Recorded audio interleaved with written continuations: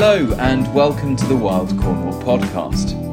In this special episode, we're bringing you a recording of a panel discussion which we held on the topic Rewilding, Our Last Hope or a Current Craze. We hope you enjoy the discussion as much as we did. And if you'd like to find out more about our Rewilding appeal, please go to cornwallwildlifetrust.org.uk/rewilding appeal. Hello and good evening, everyone. Lovely to see so many people. My name is Oliver Blunt. I'm chairman of Cornwall Wildlife Trust, on whose behalf I would really like to extend a warm welcome to all of you and a thank you for coming to listen and participate in this evening's discussion topic. So thank you so much. I think we have up to about 500 people with a mix of all of you in the room and on the Zoom network as well. So again, what a brilliant turnout, and thank you so much. I imagine that most of you are members of the Cornwall Wildlife Trust. For those of you who are not, if you can find a member of staff before you leave and sign on the dotted line. I was going to say a few words about tonight's topic for discussion, but I was rather encouraged not to, because I think I will defer to people who know a lot more than I do about what to talk about, who are our speakers on the panel this evening. Instead, I've been asked to talk about health and safety. Very briefly, just to point out two fire exits in the unlikely event of a fire. One on that side over there on my left, and the other one at the far end on the right. Someone has to do those sorts of things. There are two people who were not here at last year's meeting and discussion in this same venue. The first one, Matt Walpole, wasn't here last year because we hadn't hired him as our chief executive at that point. So a warm welcome to him. He joined in September. If you don't know Matt, you will. And I think Matt will have a few words to say to wrap up this evening's conversation. The other person who sadly wasn't here last year, but fortunately is here today, is Gillian Burke, who's going to be our moderator for the proper meat of the conversation this evening and the discussion panel. Gillian doesn't really need an introduction, so I promise I won't say too much in that case, but you will all know her from the BBC Spring, Winter, Autumn Watch series, where she's a presenter and a wonderful advocate with her enthusiasm and knowledge for all things wildlife. So I think with no further ado, if I can hand over to you, Gillian, and we'll take it from there. Thank you very much, Oliver. Yes, I am a presenter on BBC, but to be honest, the real reason I'm here is because I live in Cornwall. This has been my home for the last 12 years. I often say it was the best decision I never made. I followed my heart to Cornwall. He's now called my ex-husband, but I stayed on. And I've stayed, and I love it here. I'm raising my children here. That's a work in progress as well. And of course, I love living here. It's a beautiful place. People holiday here, living by the sea, all that stuff. But I also, one of the most important things I think that I've learned in Cornwall is that I found something I didn't know I was missing, and that's community. And Cornwall taught me what community means. Community means you don't always like each other. You don't always see eye to eye, but when push comes to shove, you pull together. And I know that Oliver hinted in his opening remarks there, there is work to do. We are in what is being called an ecological crisis, a biodiversity crisis. I'll be perfectly honest, I find those words are starting to kind of feel a bit empty. I hear them so much.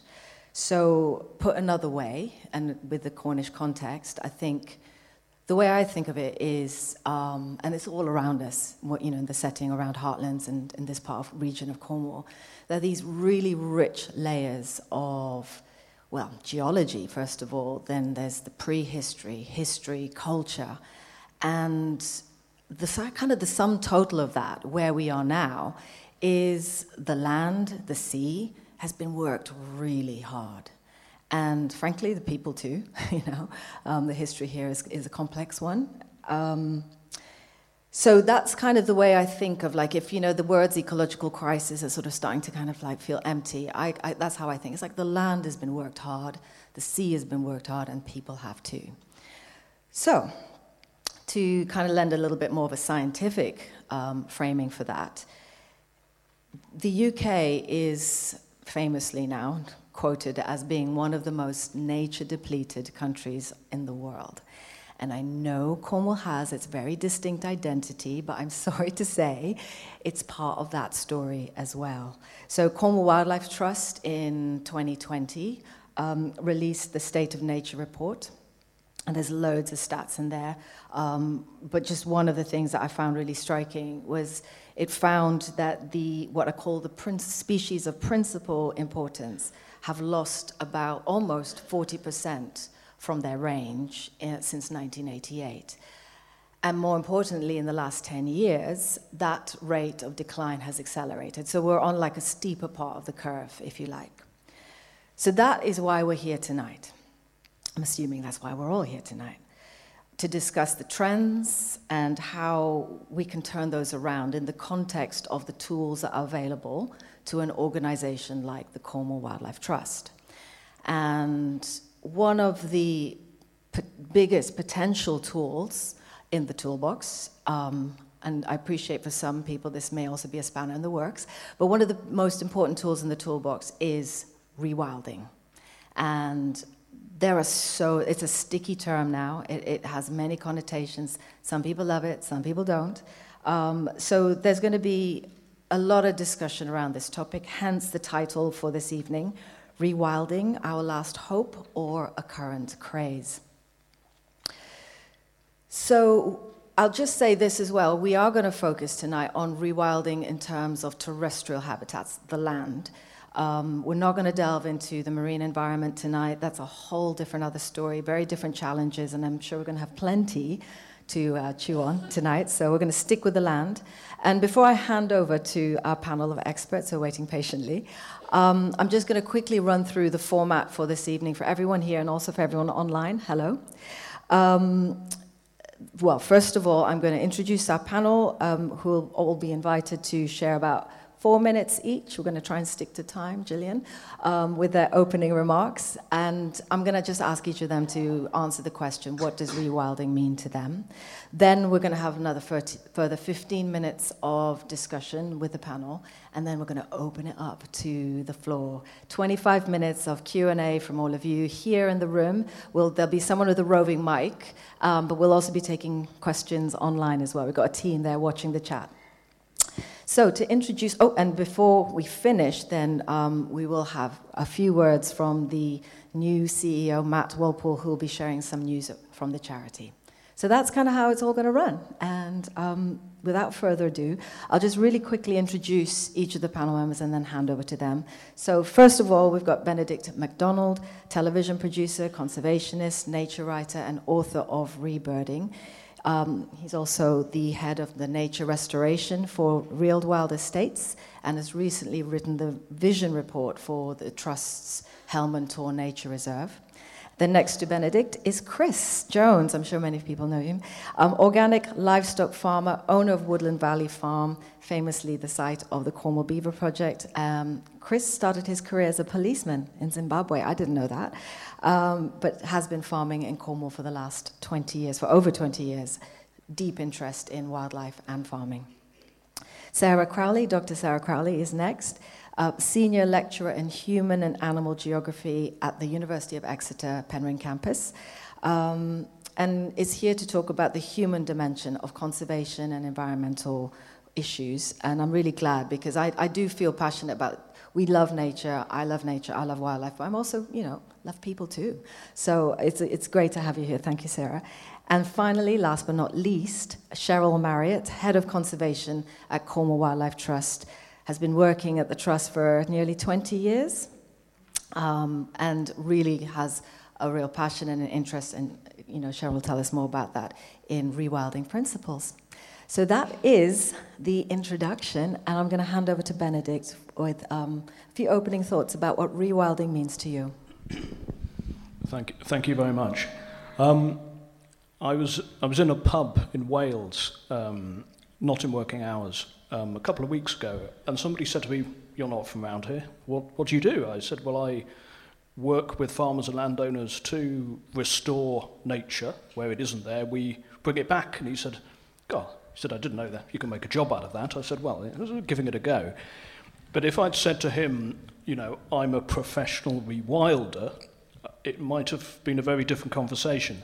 And I think it's telling, briefly before I say what it means to me, that the word is a word. It can instigate all kinds of positive emotions of hope, of restoration, of bringing life back from almost nothing, or it can conjure fear, doubt, the idea that you may not be wanted anymore if you're a farmer, abandonment of land, loss of jobs, or even clearances. And the fact is that the word has become toxic in some circles, which is quite sad, because when we actually think about, I think, how most of us using it are meaning the word, for myself, I'm talking about the slightly less catchy term process-led ecosystem restoration, which doesn't slip off the tongue and probably isn't very good for engaging the public, who really love the word rewilding. We think 80% of the public want rewilding to happen somewhere in some form. That doesn't necessarily mean wolves, lynx and brown bears. It means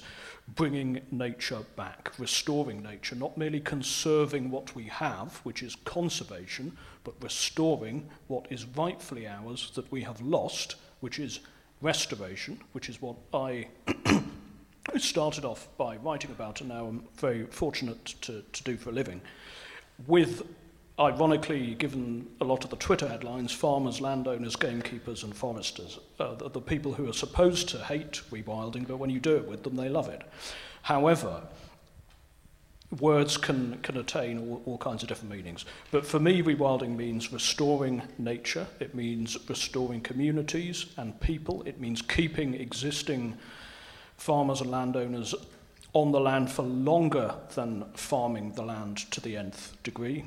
And it means restoring climate balance in a time of climate crisis, whether that is a beaver keeping water on the land in the ever harsher summer months that we will face in this country, particularly in southern and eastern England, but also restoring watercourses, using natural regeneration of woodland to slow flooding, and allowing nature back into our floodplains, areas that are unsuitable for farming, or areas given over to land uses like grouse shooting and deer estates that constitute 16% of Britain but are producing 0% of human diet.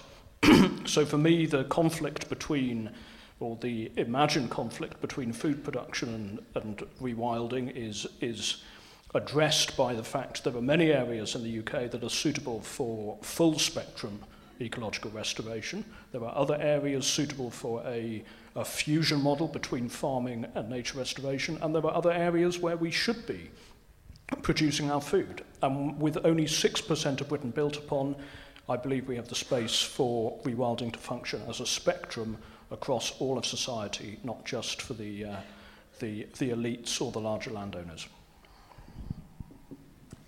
Well, thank you, Benedict. I'm going to ask Chris the same question. Chris, you're a farmer. You make your living farming. What does rewilding mean for you? First off, I don't own Woodland Valley Farm. I own it jointly with Lloyds Bank. And that should tell you a lot about farming. It's essentially, in our system, in our sort of British ecosystem, it's an unprofitable activity, mostly. I don't want to talk about rewilding quite just yet, but consider this. Since the 1940s, farm income has gone like this. and farm profit has gone like this.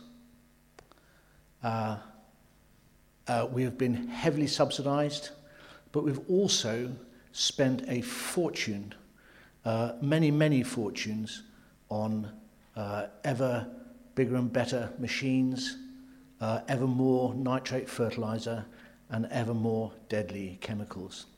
The chemicals are really clever because the upfront nasty ones like DDT got banned a long time ago.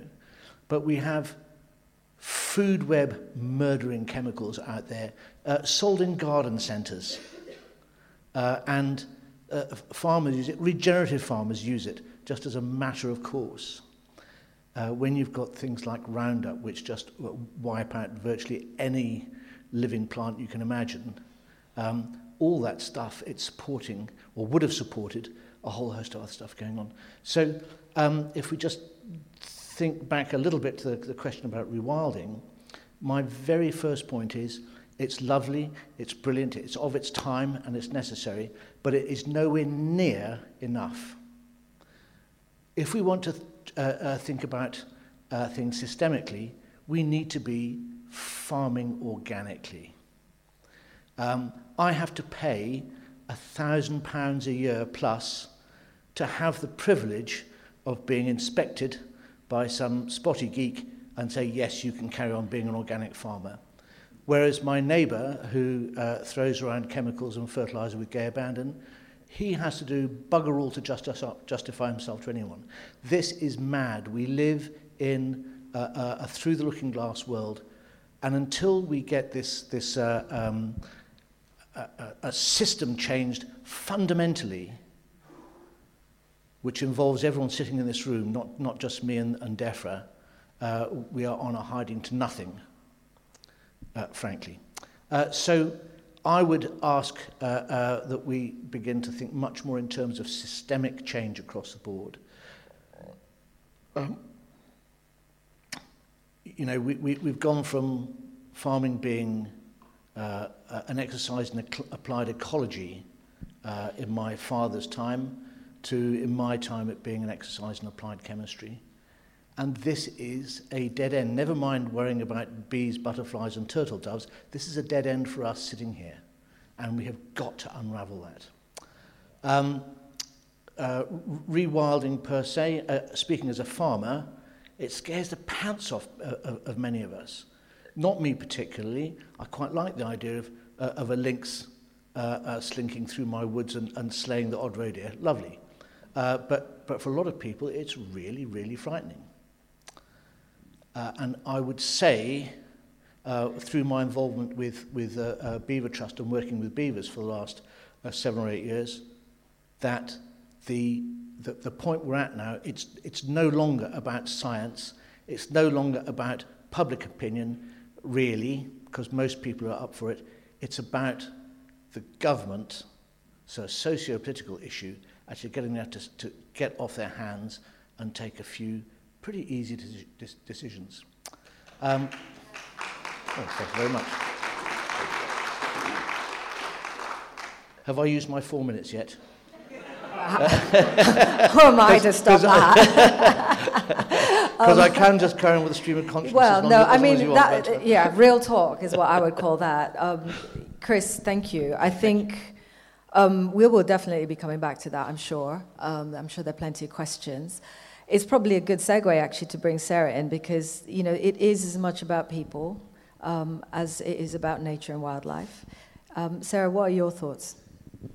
Thanks very much. So I am going to take a stereotypically academic take on rewilding here, because I actually think that it's interesting to think a bit about where it comes from. So we talk about rewilding in the academic world as a cluster concept. It's become a cluster concept, and what that means is it means different things to different people. And there is a thread, or two threads, which I'll talk about in a moment, of continuity between the different ways in which people talk about rewilding. But we'll also find that the fact that people understand it to mean different things is part of the reason that it's so controversial. So the first thing we have to think about is the fact that rewilding has a history to it. And that history is that it comes from America in the 1980s, where it was originally called wilderness recovery. That was its original thing, and it was based on this idea of what's called the 3 Cs. That's core areas, corridors between those areas, and carnivores. And the idea was that to recreate a wilderness area with a fully functioning ecosystem and all of the trophic levels, those are the things that you needed to have. And so that's why when people think about rewilding, they think about wolves in Yellowstone. This is the kind of the classic example of rewilding. But it also has a geography. And I'm in geography, so I would say that, but it's true. So when rewilding came from America over to Europe, it changed its shape. And in Europe, you'll find that a lot of rewilding initiatives still have this idea of keystone species, so that's species that change the whole ecosystem around them. But it really focused more on herbivores and some ideas about how historical forests work, for example, and that use herbivores for large grazing. So if you look at European rewilding, there's a lot more focus on large grazers, but also beavers and these ecosystem engineers that are definitely more herbivorous. There was less of a focus on the carnivores. And then you get to Britain, and it's changed shape once again. And my colleague, Ginny Thomas, has referred to rewilding in Britain as domesticated rewilding. And that's because Britain is... it's an island, so nothing's going to really recover naturally. It has to be reintroduced, but also it's very densely populated. We have a patchwork of different land ownership. We have small patches of land owned by lots and lots of different people.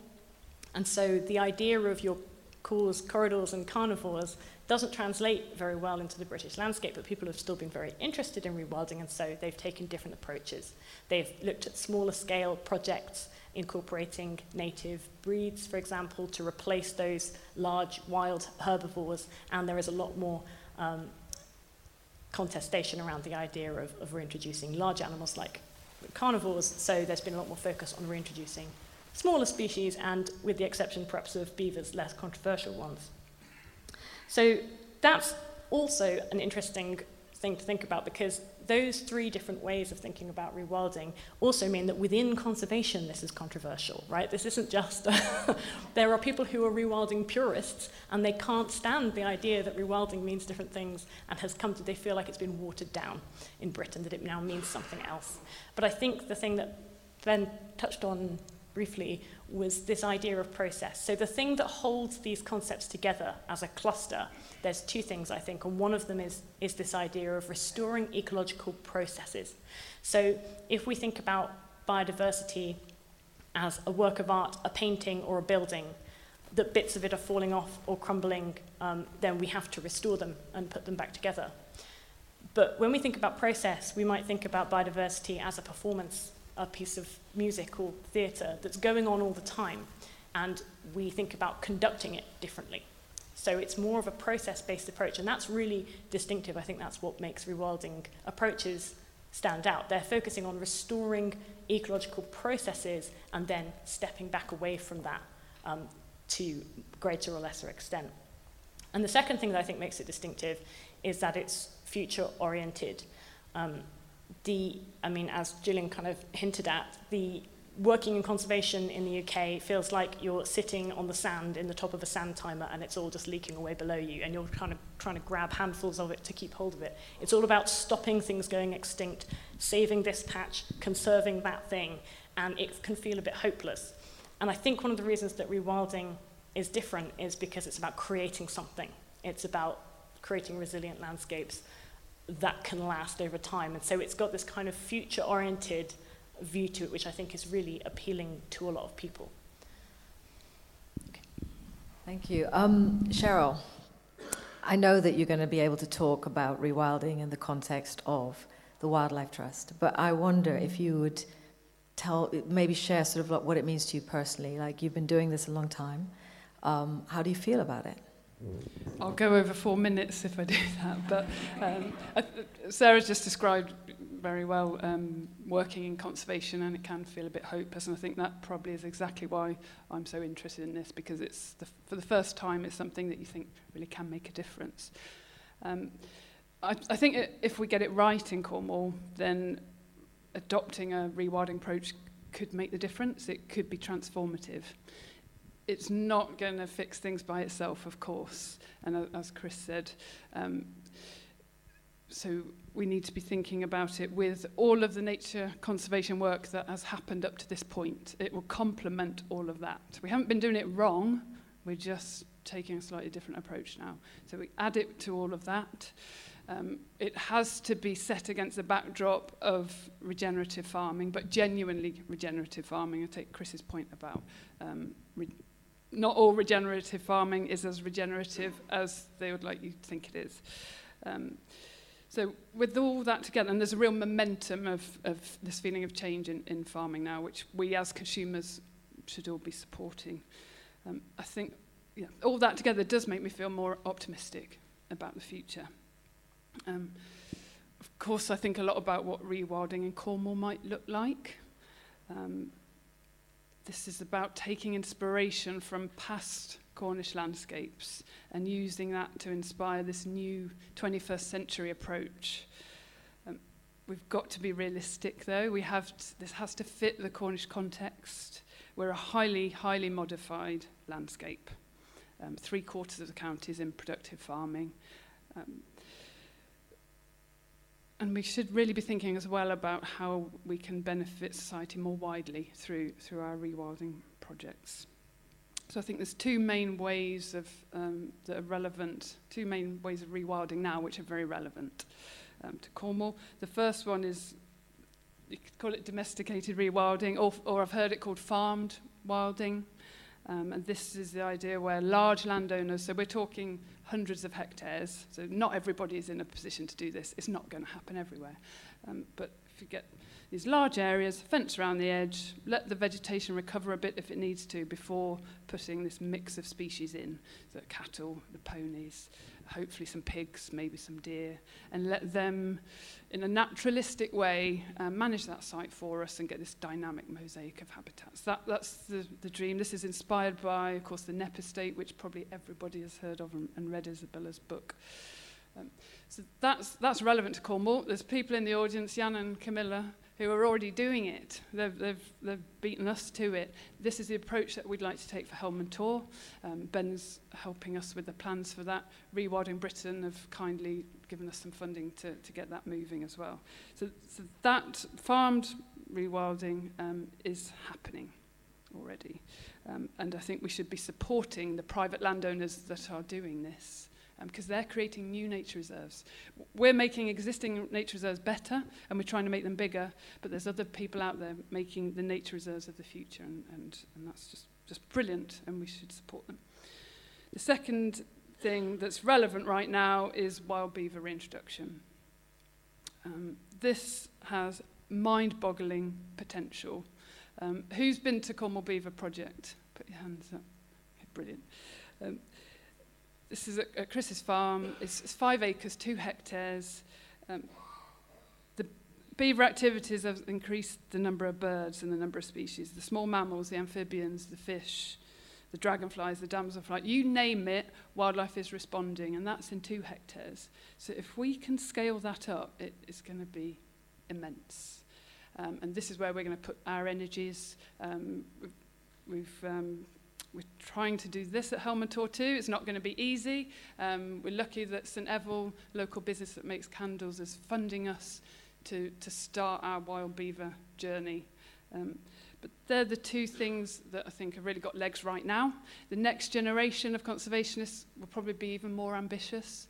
I hope that we're laying some really good groundwork for you, if there's any of you in the audience or online. So I think it's exciting times, and watch this space. Thank you. Thank you, Cheryl. Yeah.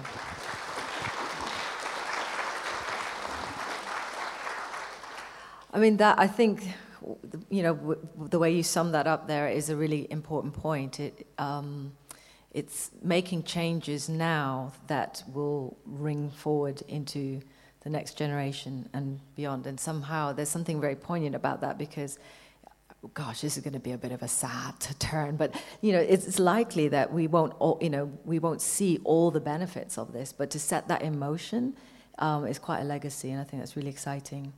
I've got a few questions before we open this up to the floor. We're doing good for time. Chris, you hinted at the sort of the fear that rewilding strikes in the hearts of farmers, and I kind of get that. I like food, and I'm sure we all do here. We all need to eat. How does that sit with you? Does this threaten our sort of food production, food security? I mean, I do hear a lot of that. What do you think?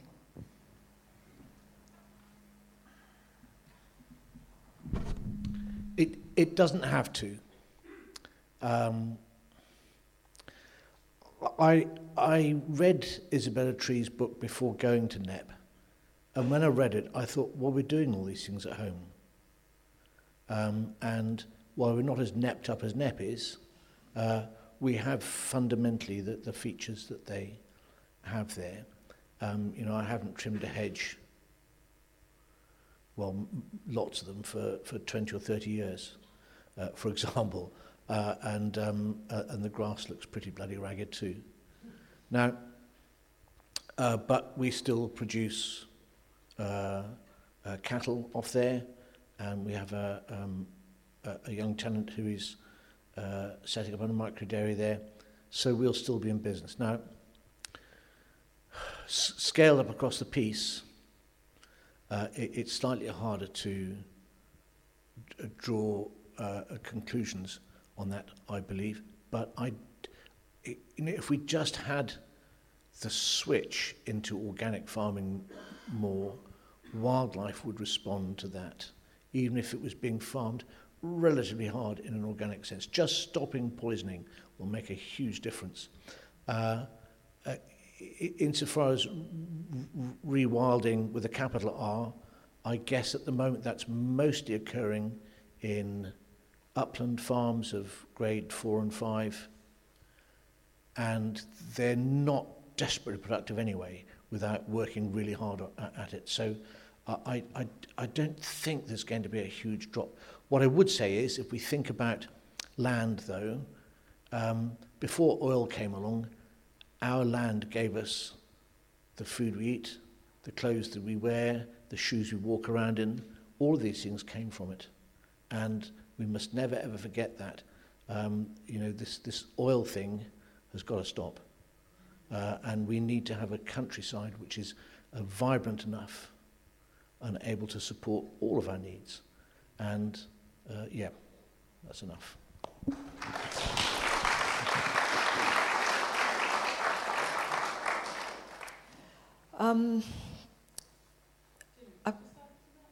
Yeah, of course you can. Yeah. I think this idea that it's for a given bit of land it's either wildlife or food is a false dichotomy. That isn't the choice. It's way more complicated than that. There's so many. I mean, we could have a session just on that. I think we have to be careful about. Well, have a look. Where do these rumours start? And I have a suspicion that anyone who wants you to think it's that simple has some kind of vested interest in the status quo. Food security is about political unrest elsewhere in the world. It's about climate shocks. It's about our broken food system. We're growing too much of the wrong kind of food, and it's killing us. Dietary ill health is the biggest preventable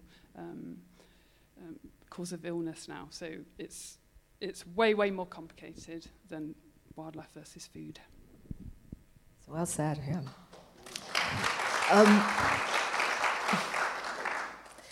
I'm going to just sort of slightly switch away from the controversy, but also just sticking with the rewilding theme, because that is the theme for tonight.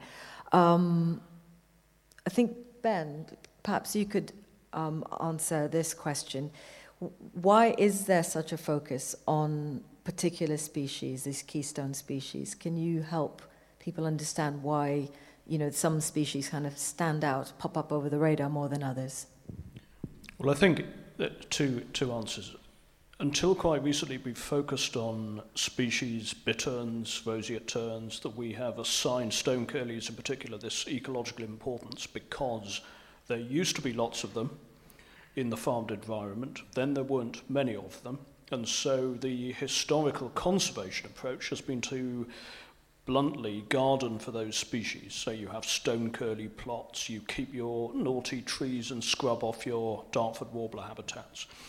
The problem is a lot of those species may have only been thriving in another type of degraded environment, a different type of field. So arguably they didn't show us the right way forwards, they may even have shown us the wrong way forwards. What I find exciting in ecological restoration, rewilding, is that if you want to nail your colours to the mast of any particular species, excuse the metaphor, beavers would be a fantastic example because they engender the very basis of life from zooplankton and phytoplankton upwards. They create photosynthetic interactions between sun and water by coppicing. They work free of charge, we believe. And they are truly the guardians of whole orders, such as fish, which of course have evolved over millions of years to jump beaver dams, contrary to some of the stuff that you hear about beavers eating or indeed blocking fish routes. So there are particular magical species, I referred to them as cornerstone species in my last book, that punch well above their weight in the way that they interact with and shape the environment. So instead of passively living within woodland, the wild boar is the great gardener or the missing gardener of many of Britain's woodlands. It's scruffy, it's messy, and that's exactly what nature loves. It rotivates, it causes chaos, it accidentally creates amphibian ponds, it creates the basis of green-winged orchid habitats in the Forest of Dean. Everywhere that I've gone in the Forest of Dean in the last 10 years that is alive with flowers and low scrub and white admiral butterflies has been rootled 10 years or 5 years earlier by a family of highly disruptive wild boar. So messy, untidy, yes, of course, but you have to go back after the event to see what these species are doing. You have to give them time to show you the wonders that they can create. And yes, whilst controversial, wolves and lynx in particular being the more suitable candidate, I believe, for reintroduction into select parts of northern Scotland, control deer in a way that no human forester can do by engendering the fear factor whereby deer are continually kept on the move and therefore do not browse down the woodland. If anyone's been to the Forest of Dean or the New Forest recently, the canopy is having a great time. The understory is non-existent. It's like a cathedral floor. You can see for miles. There is not a nightingale left. There's not a willow tit, not a marsh tit, not a garden warbler, because the deer, being unchecked by keystone species, have eradicated the very basis of the next generation of woodland. So it's a pretty serious problem. Now, of course, we can't have big predators everywhere, and indeed we will probably only have lynx in my lifetime, if I'm lucky, and probably not wolf, and only in certain parts of northern Scotland. So we are still going to have to do a lot of ecosystem fakery, deer management, for example, pretending to be species that no longer exist. However, at the moment, we're going around pretending to be beavers, creating ponds, when we could just have beavers, which is ludicrously expensive and time-consuming, and at the very serious end, it's actually costing people their lives because beavers in every tributary slow the flow of water into rivers which flood people's homes. And that's less funny and more of a vital reason to have beavers unfenced across tributaries, particularly in areas like Cornwall that are prone to flooding due to historical deforestation. So keystone species, you know, they are the magical talisman that I believe can manage Britain alongside us and not in competition with us.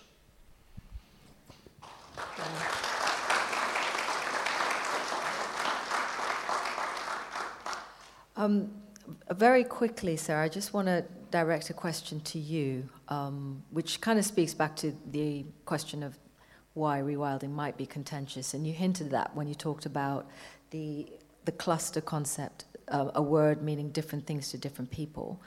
And I just wondered whether you've got anything to add to that in terms of your perspective as a geographer, the political economy, how different people value the same thing, the same patch of land differently. What do they get? And who gets to have a say in all of that? You know, is this the root of where the the reason why it's become contentious. Yeah, thank you. So, yes, so I hinted at some of the reason it's contentious is because not everybody agrees on what it is. And if somebody is picturing Yellowstone National Park in Kent, you know, that's going to be a bit of a jarring concept where it's not going to match up entirely. But I think actually some of the key reasons that it's contentious are sort of flip sides of the same coin. So one of the reasons that people don't really talk about very much that rewilding is popular is because it's very romantic. We have ideas, cultural ideas about wildness and the wild that are not really necessarily fulfilled in Great Britain, which is, as we've discussed, pretty nature depleted on the whole.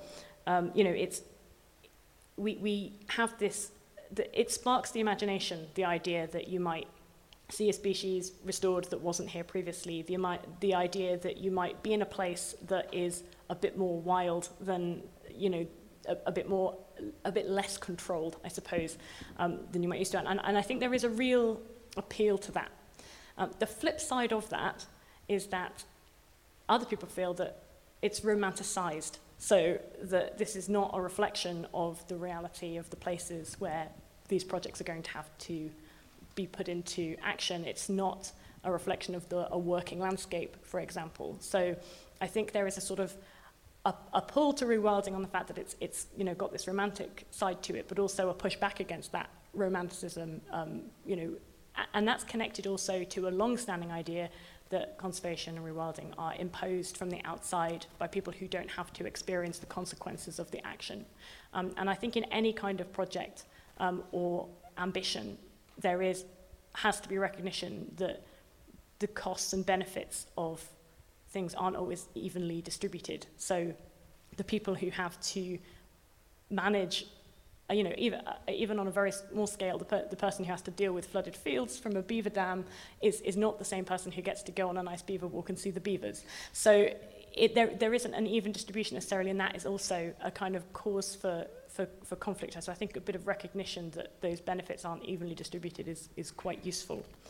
And then, yeah, I guess there is the second thing is just that idea about control, and this has actually been touched on already, this idea that you know, for some people the idea of rewilding and kind of giving nature back some control over its processes is really exciting, but for other people that's very scary, because if there's no end goal, there's no control over it, then what's that going to look like? You know, we do live in a country that's very closely managed, both in conservation terms and in agricultural terms, and so we're not used to things being let go, and I think that is quite a frightening concept, understandably. Thank you. Anyone else want to add to that, or? I think when you when you explain to farmers, landowners, and gamekeepers on the ground what is actually going to happen, particularly that beaver ponds can be used as aquifers for livestock. They don't have to be pristine, hands-off, non-farmed habitats, as I'm sure Chris will attest as a true farmer. They can be integrated, as they are in Germany very successfully, into even highly productive environments. Then I think I always find farmers, landowners, and both gamekeepers, foresters are more excited by that slight letting go than some conventional conservationists who feel that their job is threatened if they can't, you know, cut a hay meadow on a particular, normally highly unsuitable date, deliver a quantifiable yearly outcome which nature managed perfectly well without for millions of years.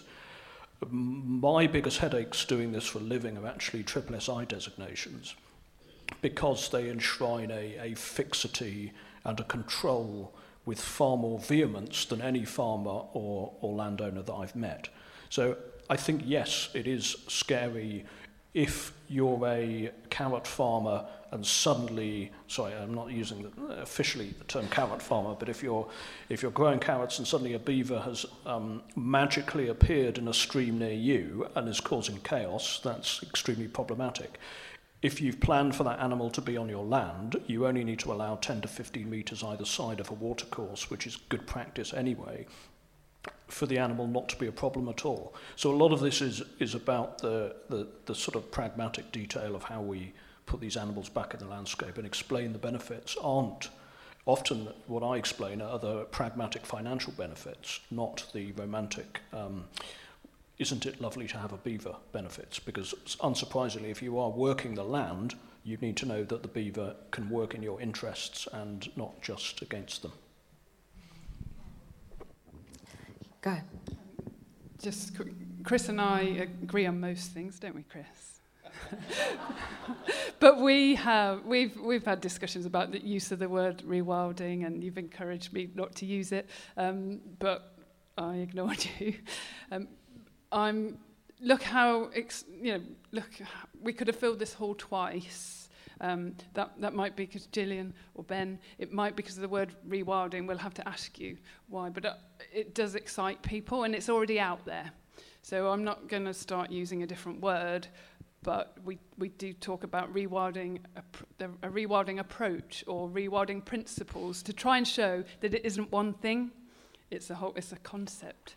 And I want to keep using it, but explain what we mean by it, because hopefully most of you are excited by it. And that is a great way to open up for questions from the floor. Is there the roving microphone? So yeah, please wait until, I don't know if you want to put your hand up. Do we have any questions? And yeah, and if you can say if there's anyone specifically who you'd like the question answered, or if it's a general question for the panel. This is a general question for the whole of the panel. DEFRA is pursuing a policy which I think is described as public money for public good. Do panel members think that this will help to promote regenerative farming and rewilding, or are panel members... Sorry, I missed the last bit. Okay. Have I got a... Yes. He's got the microphone.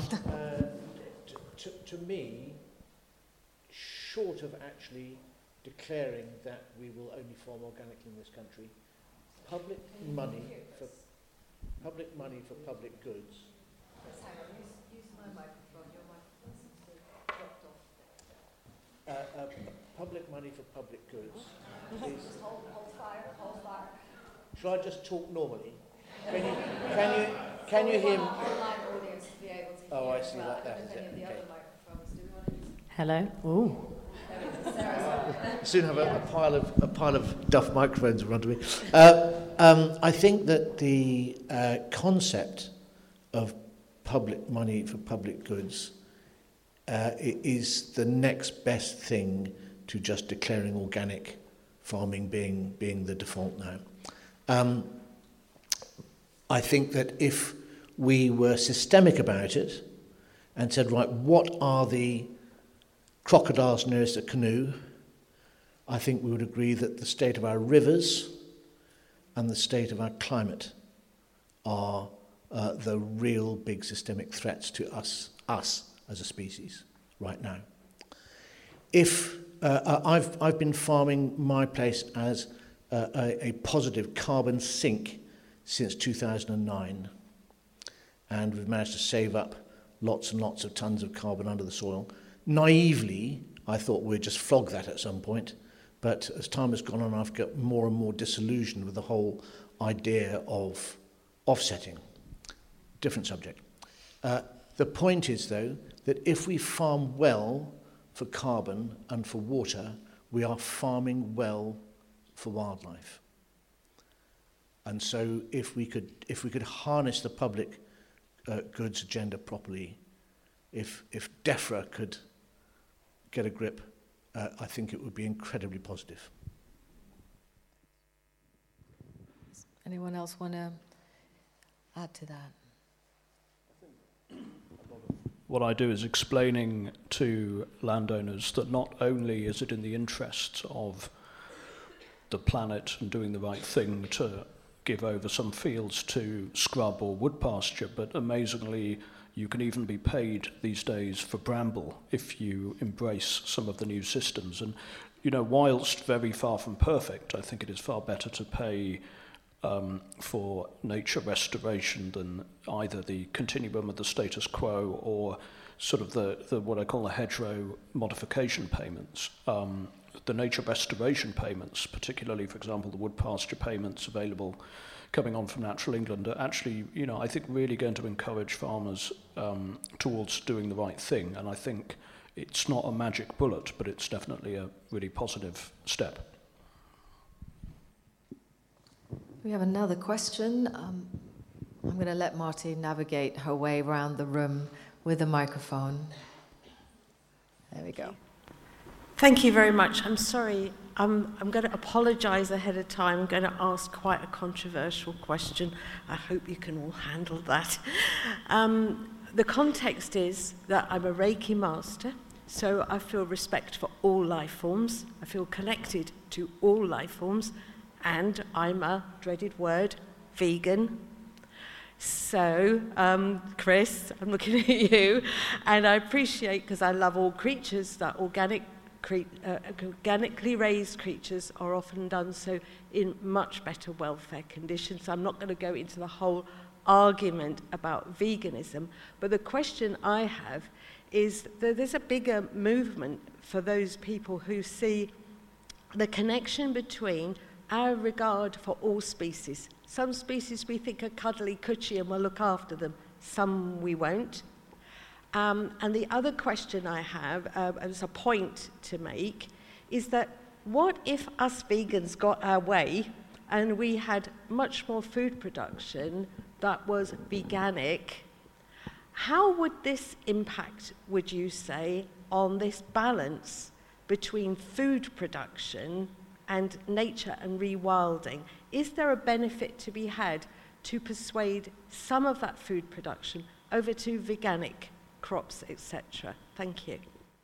So, what we eat, how does that impact the outcomes for rewilding, for wildlife?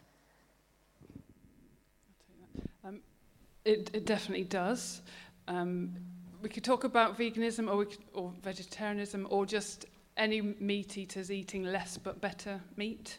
It's the same principle, just different extremes. It totally makes sense for us, any of us that eat meat and dairy and fish, to eat less but better. We have very inefficient ways of producing animal protein through growing grain that goes into cows and growing protein foods on the other side of the world that are brought into cattle. So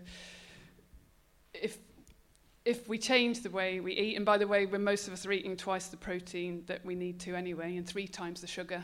So the diet, our land use, and nature is all interconnected. So I think we can all make sensible changes. Not everybody will want to go as far as you have, but it will free up more land and more space for nature. So I think it should be encouraged. And we need to, of course, then we're looking after the animals better in those kind of systems. And the next thing we need to do is get more money into the farmers' pockets for producing food in the way we want to see. So it is all connected, and we can all of us make better choices.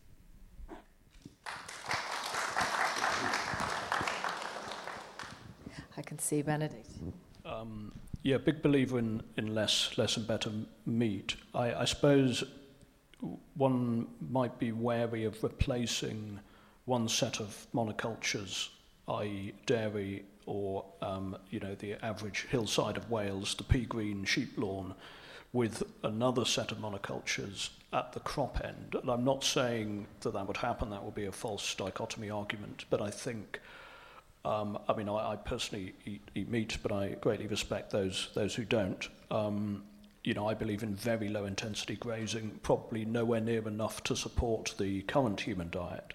But having travelled quite a lot, especially places like the hills of North Spain, I've never seen habitats more alive than wood pasture, very lightly grazed woodland.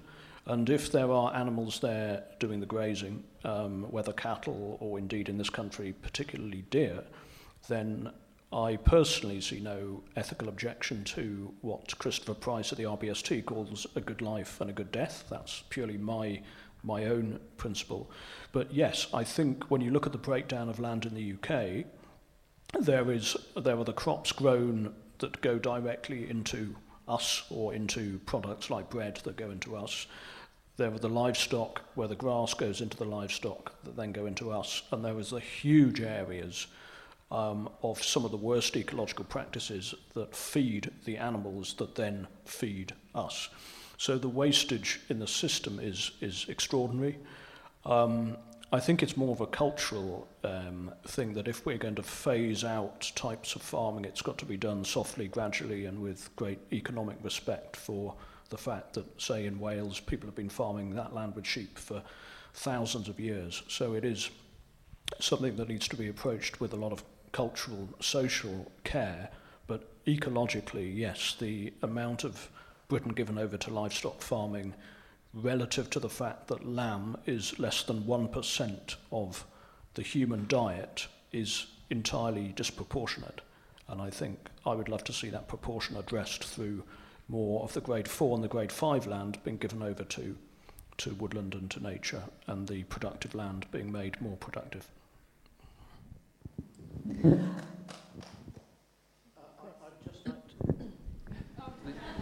I'd just like to say that my sort of take on this is that veganism is a perfectly viable and sensible lifestyle choice, but it will not save this planet. What we need to have, in my view, is agroecology, which will include plant and animal farming. Industrial farming is a revolting practice, whether it be dairy cows kept indoors or chickens or pigs or whatever. It is a revolting practice, and it is a damaging practice at worst, spiritually and physically to the world we live in. We do what we do at home. I grew crops and cattle. We had a carbon audit, and we discovered that we were emitting 300 odd tons a year of CO2 equivalent.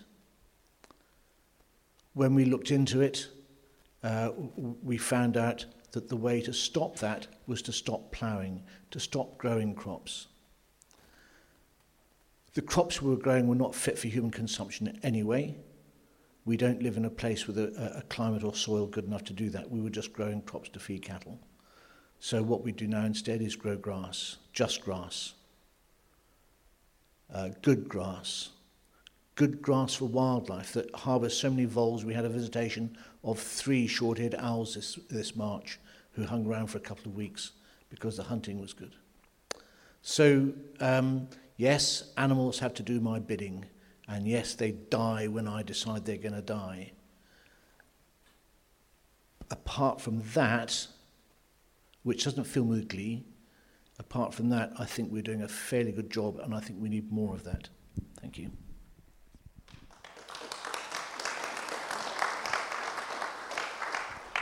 I suppose plenty's been said about this. I think the only thing that I might add is there is potentially a tension between rewilding. So if you were thinking about rewilding in what's called rewilding max, which is creating landscapes that are effectively so-called wildernesses, the way to produce food then is intensively.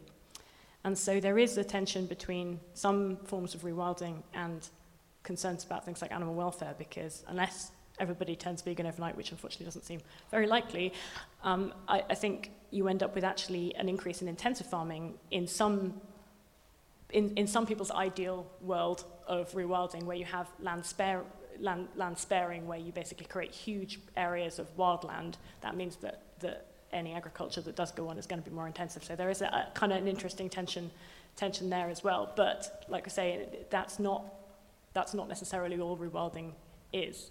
But they're not necessarily good bedfellows. Yeah. Well, thank you for the question, actually, because everyone does need to be heard, and I think you see it's everyone's very prepared to deal with these issues. And, this is what this is about, to be able to talk. And I love these face-to-face things, but we're not going to forget that we also have an online audience, and I think we probably have questions from the online audience. So Tom is going to read them, or read a question.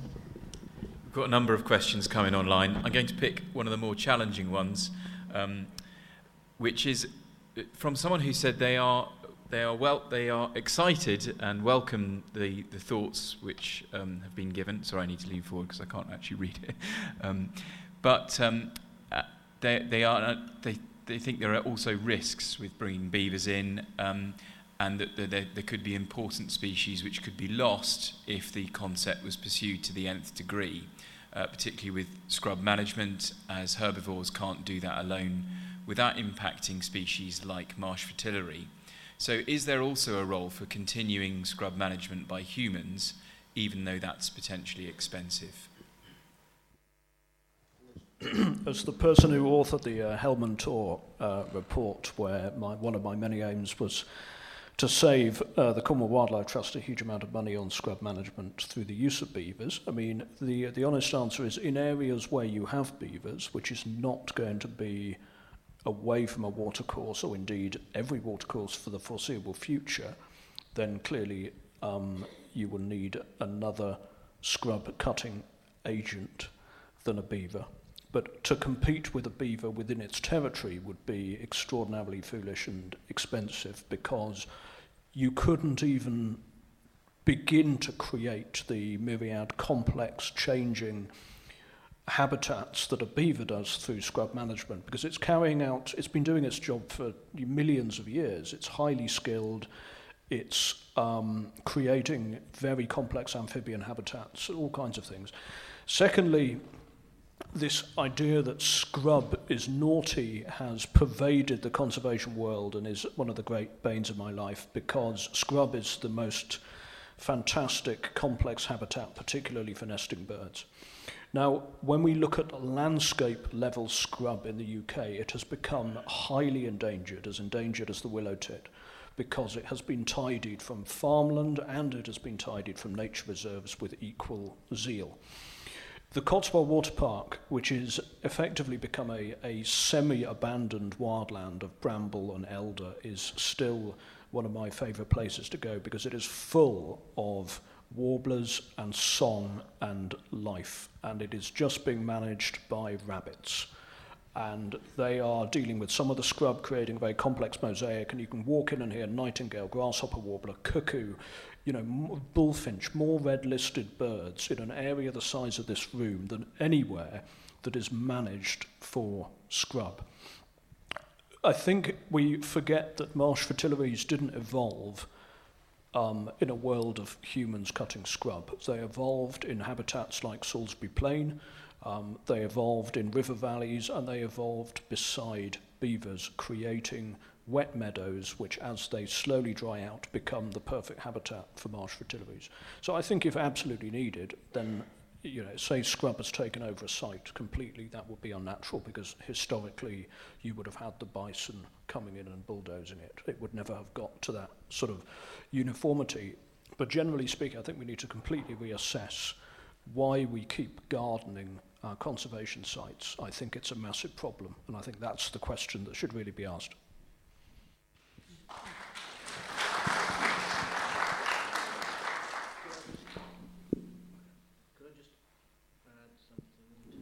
Perhaps I can't. I'm good at breaking microphones. Thank you very much. You're onto something very important with that question. And I'd take it away a little bit, perhaps, from clearing scrub with a beaver versus a chainsaw. There are landscapes in this country where beavers would be perfectly happy but will not work with current land use. And I put it to you that the fens, yes, we could manage beaver impacts, but the risk of getting a backlash from farming would be not only justified, it would be extreme. It's only a few decades since they got rid of the last koipu, and a beaver is just a bigger, better koipu in that context. So I think we should be very careful to avoid causing unnecessary battles, especially early on. It was a really good question, thank you.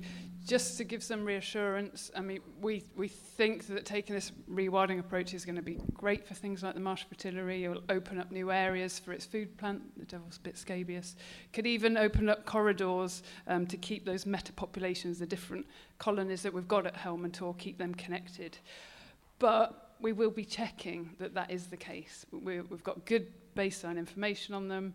We know where the important caterpillar areas are.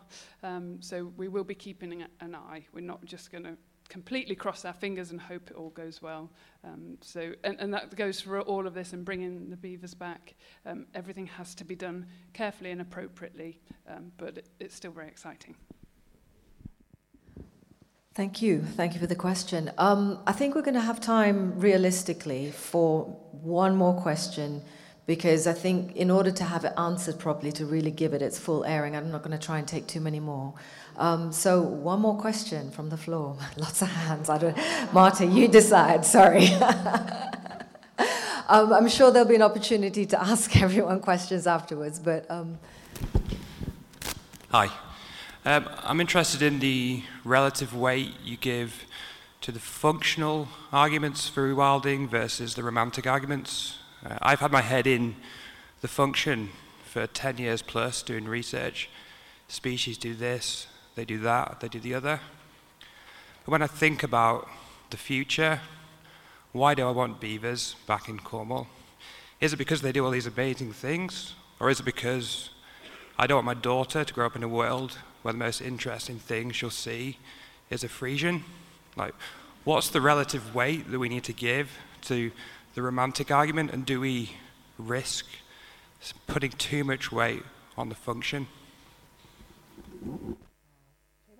I can take that one for a start. As I brought it up. Actually, I think that's a really good question. And one of the things we've identified recently, so colleagues and I have been doing work around the social drivers of reintroduction as well as the ecological ones. And that's been a really interesting adventure, because we started off by looking at white stork reintroduction. And one of the main reasons that white storks are being reintroduced is actually not really an ecological one. It's because there is a view that they have a cultural significance and that they can reconnect people with wildlife, exactly what you're saying about. What's been very interesting is that the place in which that's controversial is actually mostly among bird people, because there's a disagreement as to whether or not storks were actually previously resident in the UK. So there's debate around that. And so, so for some people it's not a reintroduction, it's an introduction. And that has a whole different set of connotations. But the point being that actually one of the drivers for doing that is ecologically, because it could be restoring a lost species. Obviously they'll have an ecological role. But a lot of the driver is to do with what I refer to as, and I don't mean this flippantly, because it's cool. And I don't mean trendy cool. I mean, you see a white stork, and I saw one in Montpellier last year, and I went, that's really cool. Like, there are some species that are particularly charismatic, inspirational, and there are drivers for reintroductions particularly, but also for creating certain types of habitats that are not necessarily romantic, but that are appealing to something that isn't specifically ecologically functional. And the only risk you run if you rely very heavily on everything having to have a function is that everything has to have a function. So if you find out that one of the things that you want to reintroduce actually doesn't make much difference if it's here, then your argument has gone. So there are other reasons. I think some of them are very valid reasons. Some of them are ethical reasons. The suggestion that we should be restoring things because we were responsible for their extinction in the first place is actually quite a strong reason for people to talk about reintroductions. It's rarely mentioned. So I think one of the things we're trying to figure out now is, like, how can we give more consideration of, if not necessarily more weight to, those kinds of arguments. 100% agree with that. I was on Coverack Beach a few years back in the summer, completely did not expect to see a flock of stork fly past and the whole beach. It was an absolute showstopper. Everyone stopped what they're doing. Yeah, it was great for that. Yeah, really quickly, because I want to make sure Matt has some time to share some news. Just very quickly, from a Cornwall Wildlife Trust point of view, I think we're going for function, because we're here for nature recovery. We're trying to reverse this decline in species. So we've got to put our effort and your money as members and our funders' money into the things that are going to have the biggest impact. So that's why we'll be focusing on beaver reintroduction. We're turning down requests for other species reintroductions at this point because we don't want to get distracted by wildcats when it's the beavers that are going to do all the work. Thank you. Benedict, quickly. So, well, we know they used to paint white storks on signs, which you tend not to do if the species isn't there. So I think that, storks, in my view, were native. But I think, when you come back from Eastern Europe, or when I come back from Eastern Europe to the UK, I go from a state of wonder to depression at the lack of wonder and awe that our, children, or indeed, any of us here have left in this depleted land. And swallowtail butterflies, redback shrikes, wrynecks, black tern, these species used to be everywhere. When you go to Hungary, in the hills of the Agilent National Park, there are 10 cuckoos per village. Can you imagine? Maybe if you're old enough you can imagine, not being ageist, but I can't. I remember cuckoos being reasonably common. Now I have to drive 100 I have to drive to here, one cuckoo in Gloucestershire to 2 places. We are starving our children of opportunity, wonder and awe. So I don't think it has to be romance or functionality. I think it's both. Thank you. And can we just have a really big round of applause again for the whole panel? Thank you so much.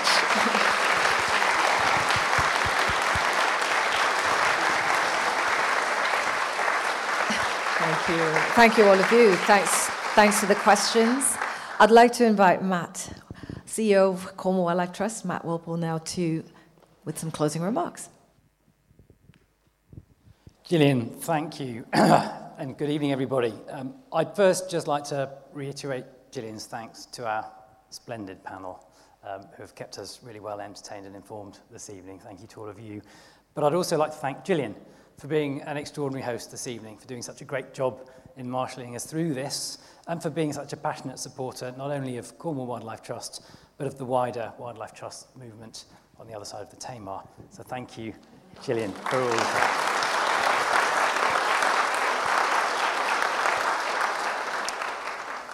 Now, I've been here at Cornwall Wildlife Trust since last September, and I think this might be the first time that they've let me out in public, at least properly. So it's lovely to see so many of you here in the room, and to know that there are so many of you online joining this session as well. I'm also aware that for those of you in the room, I'm standing between you and some pasties, so I'm going to keep this as brief as I possibly can.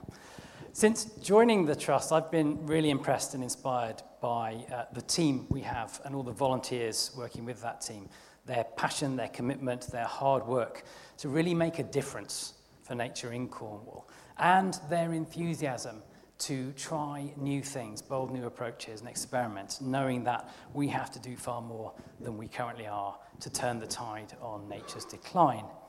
And within that, of course, a lot of it depends on the work we're able to do with others, with partners around the county, whether that be farmers, as we've heard, people like Chris, whether that is other landowners, businesses, community groups, because we're only going to make the difference we need to make if we get far more people caring about valuing and taking meaningful action for nature. And ultimately, that's what we're all about.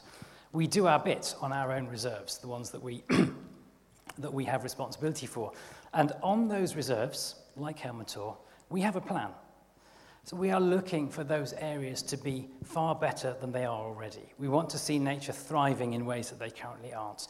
We want those areas to be havens, oases of wildlife, at the heart of broader networks, of other areas of land and sea around our reserves, creating really flourishing networks of nature that really take us to a new level. And we want to use those areas to inspire others as areas that demonstrate what's really possible. And Helmand Tor is one of those areas where we have such a plan. We've got a plan, but we need support if we're going to be able to implement that plan. Which is why tonight, and there's no such thing as a free pasty, tonight we are launching our new appeal. And it's one of our most ambitious appeals yet. It's an appeal to rewild Helmand Tor and the surrounding landscapes. What I'd like to do now is to ask Scott to bring up a brief appeal video.